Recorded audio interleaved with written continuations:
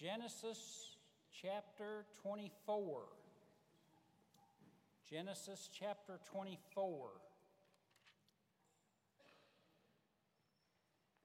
The verse that we read earlier, verse 14,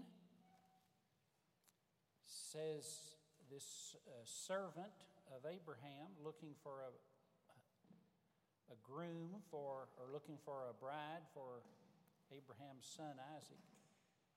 He prays and he says in verse 14, "Let the young woman of whom I shall say, 'Please let down your jar that I may drink,' and she will say, 'Drink, and I will water your camels also.'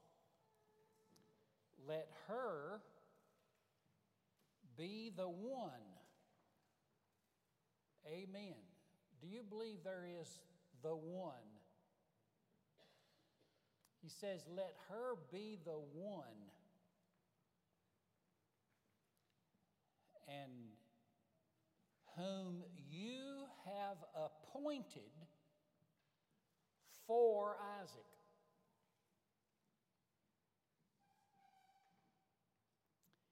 Does God have, and I heard a pastor say this, a good pastor.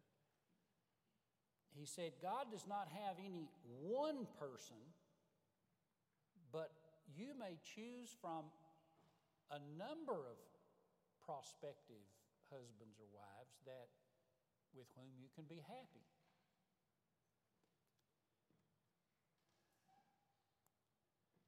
Here, it seems like God has one who is appointed. Now, that's the English Standard Version. It says, show me the one that you've appointed for Isaac. The New International Version says, show me the one you have chosen for Isaac. The Message, which is a more contemporary paraphrase, says, show me the one you have picked out. Has God picked out one? Or did he give you a group and say, you pick out one?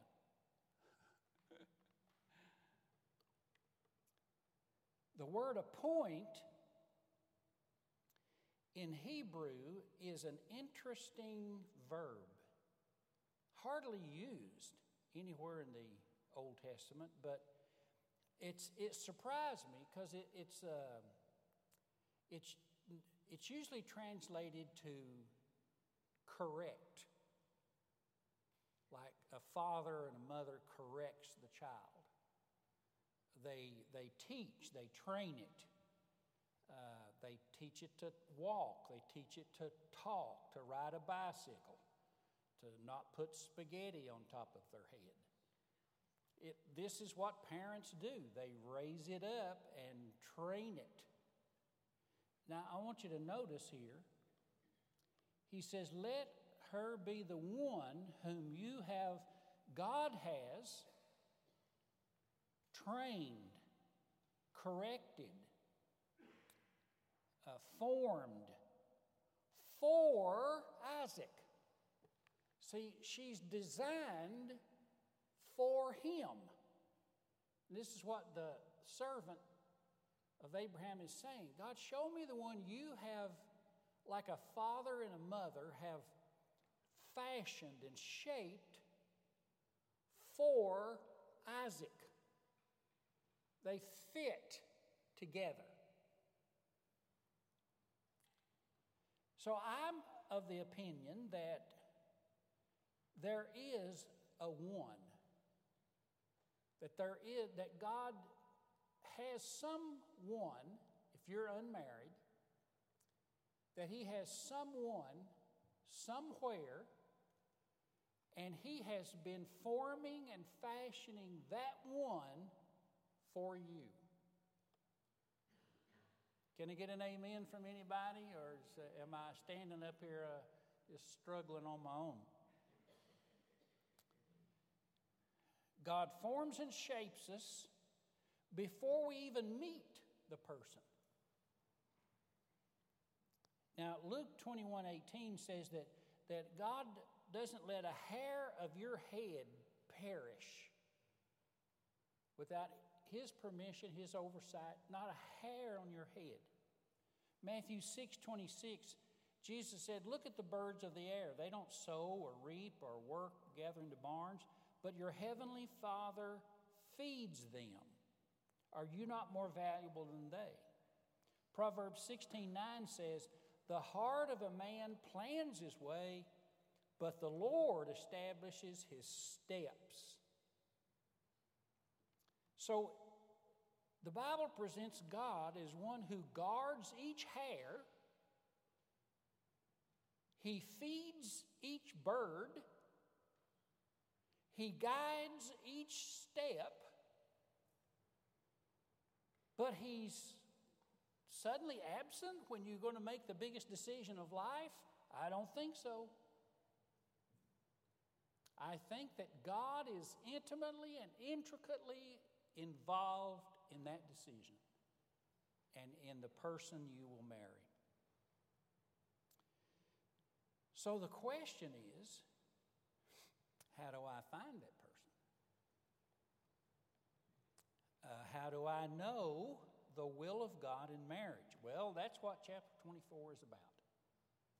Here's the servant of Abraham, an unnamed man, and he goes and he looks for a bride from among God's people, primarily God's people.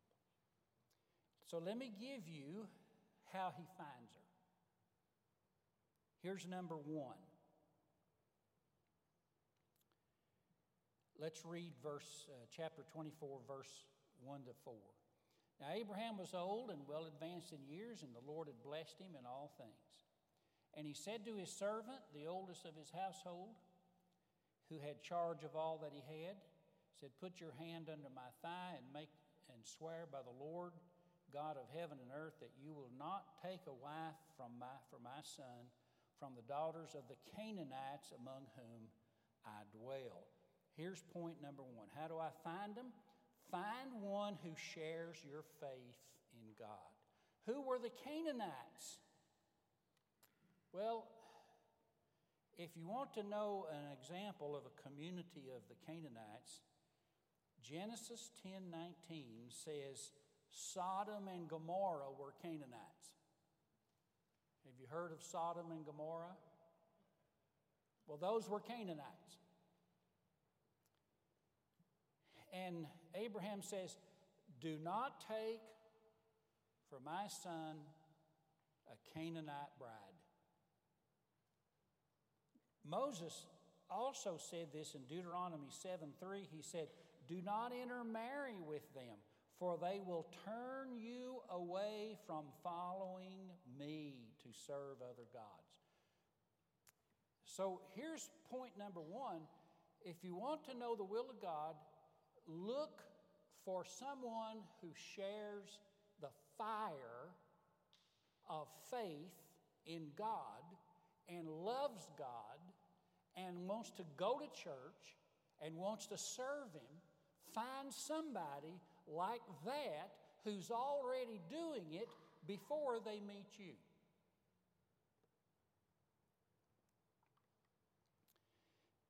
2 Corinthians 6:14 says, do not be unequally yoked with unbelievers. What partnership has righteousness with iniquity? Or what fellowship is light with darkness? Again, quoting the Message, the paraphrase, 2 Corinthians 6:14, they put it like this. Do not become partners with those who reject God. How can you make partnership between right and wrong? That's not partnership. That's war.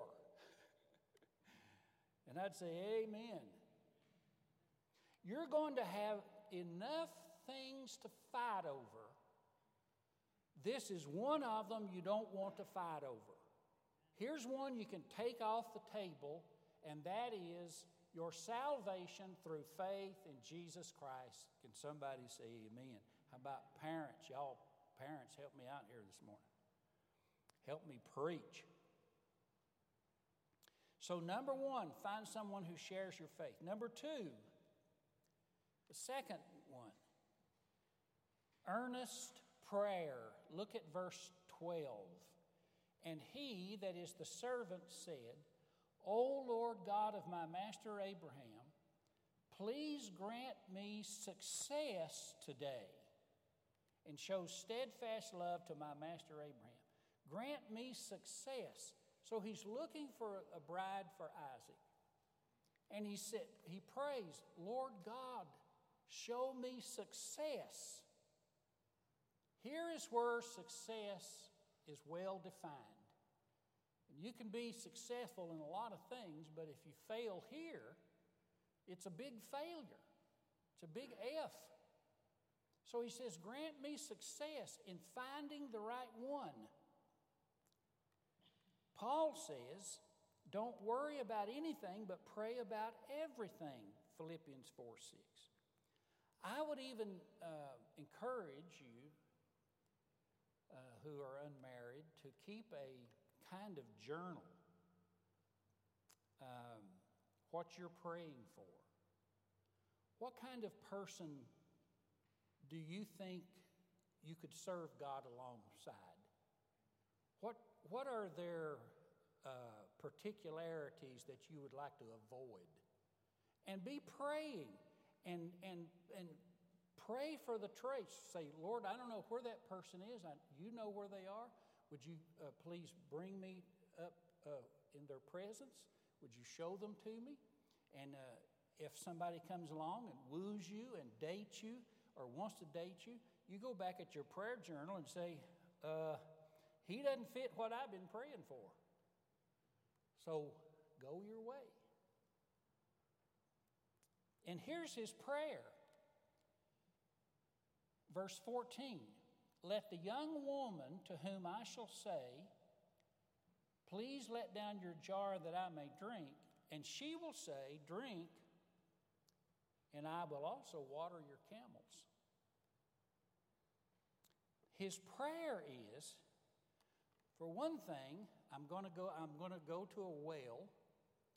Every little city had a well, and the women would often come there and get water. So he says, Lord, when I come to this well, let the one you've appointed be there, and then I'm going to ask her for a drink of water. And if she's the right one, have her say, I'll give you a drink of water. I'll also water your camels for you. Oh, he's asked for a sign. That's all right. Something to help you along the way. It's like saying, Lord, let this woman, I'll say, would you like to fill my car with gas? Would you pump gas for me? And she says, yes. Can I put air in your tires also? Yes, you may. She's the one. A second mile woman. I just jotted this down. Do you know how many camels he had with him?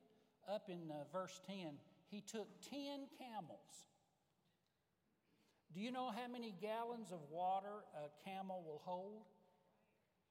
20 gallons. This young lady got 200 gallons of water for those camels and a drink for the servant. Man, that's a woman who's not afraid of work. That's the kind of woman you want.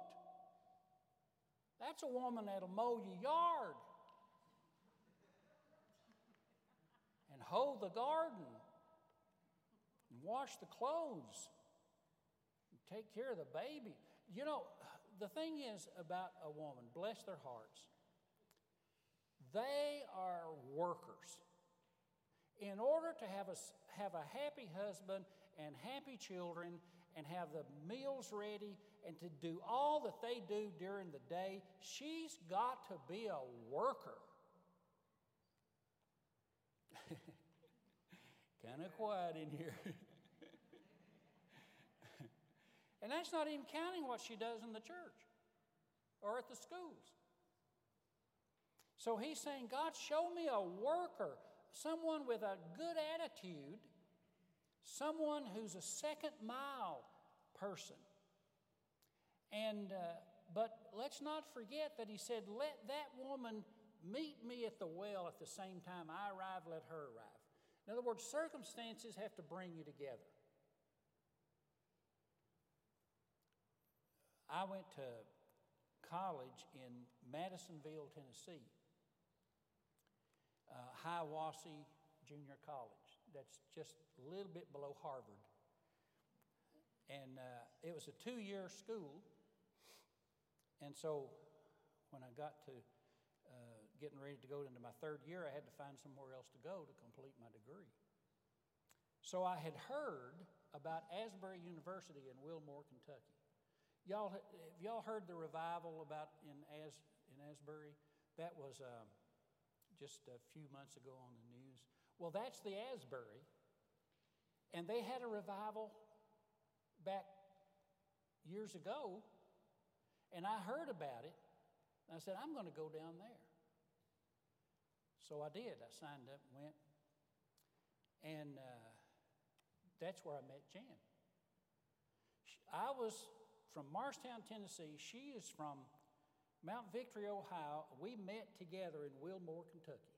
How is God going to bring us together? But he did. And here's the problem. I was entering my 3rd year, but she was entering her 4th year. She's older than me. And 1 year, 6 months. Okay, 2 or 3 months. But she was going to be graduating that year, and I was just getting started. We hardly had time to know each other. But here's the thing. She had decided, before she ever met me, to take music majors in piano. That's a 5-year degree.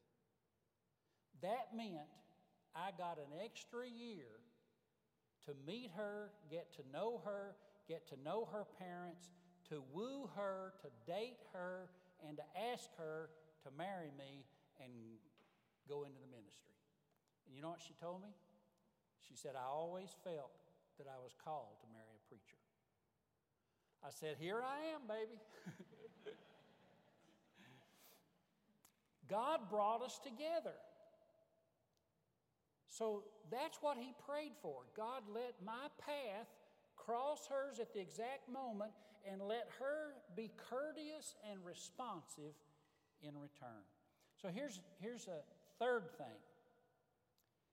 Second was earnest prayer. And then the 3rd thing is, look at verse 16. In verse 16, the young woman was very attractive in appearance, a maiden whom no man had known. She had a sexual and moral ethic. She had boundaries about her. I read this week that by the time a teenager is 18 years old, 2/3 of them have lost their virginity. But then I read also in that same study, it says the one thing that made a difference, as church attendance increased, sexual activity decreased. So you know how to help your children sexually to get through those tough years?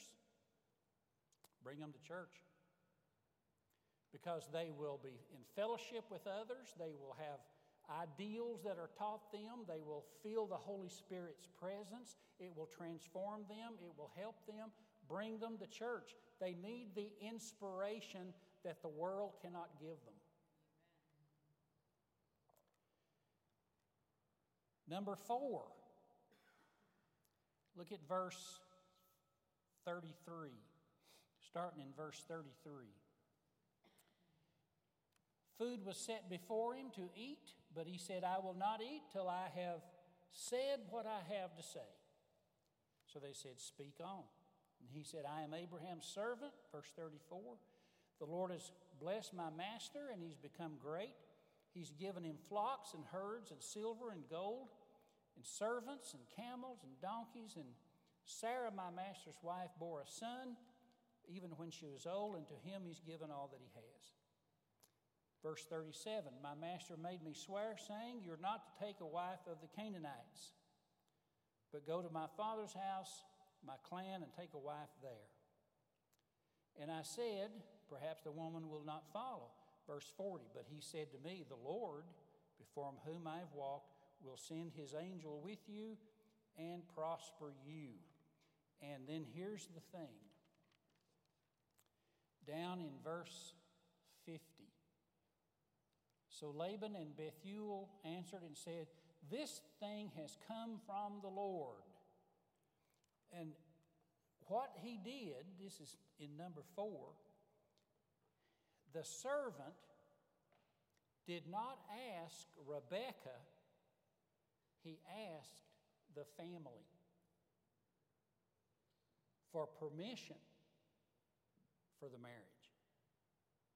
He did not initially approach Rebekah. All he did is ask her for water, but he had his antenna up. Now he says he comes to the family, to the father, to the brothers, and he says, here is what I'm here to do. This is how she responded. This was the prayer I prayed, and I would like to take her back to Isaac as a bride. So here is a principle we can draw from that. If you're going to ask a bride to marry you, a prospective bride, first you should go to the parents. You should talk to the father and the mother. You should be prepared to explain where you will live, where you will work, how you will afford housing, what are your plans for family and children, what are your plans for the future. You should be able to go with that narrative in your head. First to the family, before you approach the bride. That's what this servant did. Then number 5, they said, in verse 55, when they had heard what the servant had said, verse 55, her brother and mother said, let the young woman remain with us for a while, at least 10 days, then she may go. But he said, do not delay me, since the Lord has prospered my way. Verse 57, they said, let's call the young woman and ask her. And they called Rebekah and said, will you go with this man? So here's number 5. The woman herself must voluntarily go. In the Bible, you didn't have woman trading. You didn't have, you have an elevation and a dignifying of women in the Bible. They're not commodities like a lot of times you hear people talk about women in the Bible. But God's people put the decision-making process into the hands and into the mouth of that woman. Will you go? And she said, yes, I will go. She was not property. So then you have to ask the bride after you've asked the family. And then finally, number 6. I find this starting in verse 62. It says, Isaac had returned from Beer-lahai and was dwelling in the Negeb. And Isaac went out to meditate in the field in the evening. And he lifted up his eyes, and he saw, and behold, there were camels coming. And Rebekah lifted up her eyes, and she saw Isaac. She dismounted from the camel and said to the servant, who's that man walking in the field to meet us? And he said, it is my master. So she took her veil and covered herself. Here is the first time they see each other. And what is Isaac doing? Verse 63 says he went out to meditate. The first time that Rebekah sees her prospective husband is he is praying. And the word basically means to bow down. Psalm 44:25 uses this same word and says, our soul is bowed down, so rise up, O God, and help us. So the first time she saw him, he was bowed down in the field.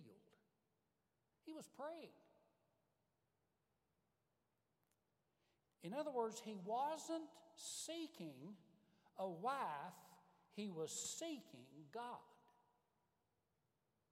I want to recommend that to you. There are some teenagers and young people, they just seem obsessed with getting married and getting a date for the weekend. They're consumed with who are you going out with and who are you going out with. And they spend so much time preparing for that. Prepare to seek the Lord. A wife will show up. Put your priority on a pursuit of the God of heaven. And there's a verse, 1 Corinthians 7:27, Paul said, are you bound to a wife? Well, don't seek to be free. And are you free from a wife? Do not seek a wife. Don't chase them. Chase God. And God, in His timing and His purposes and His design, will bring her in or him into your life. And then I love that last verse in Genesis 24, verse 67. And Isaac brought her into the tent of his mother. She had died in the previous chapter. And he married Rebekah, and he loved her. I love that. He married her, and he loved her. Don't get those two turned around. He didn't fall in love and then marry her. No, this was the will of God. So he married her, and he loved her. You know, there's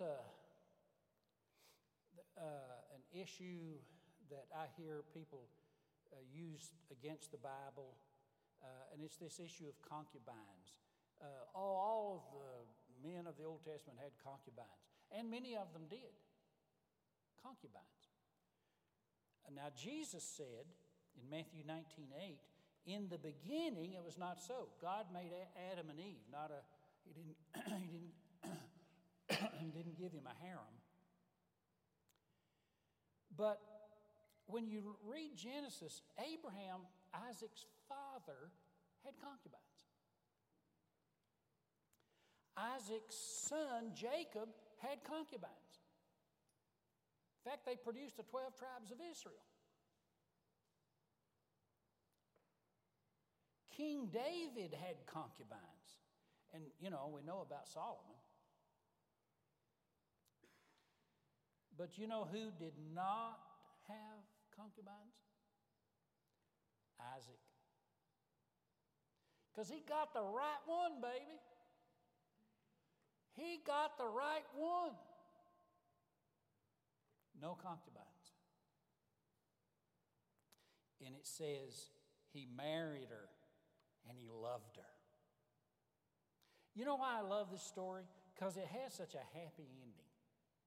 It's just a beautiful conclusion to a harrowing adventure of this servant.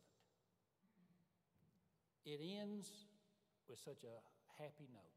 He married her and he loved her. So I hope that you will take these elements, these 6 points, and that you will pray to God and He will guide you to the right one.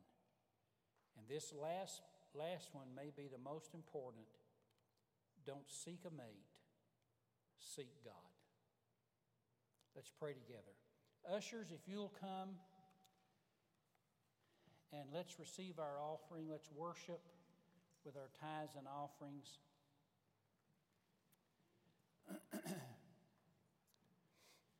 Dear Heavenly Father, as we bow before you, we ask for these precious young people that they would pursue you. And I pray for every single one of them today that you who are now designing and shaping and forming their future mate would in the right moment bring them together for your glory and your honor and the advancement of your kingdom.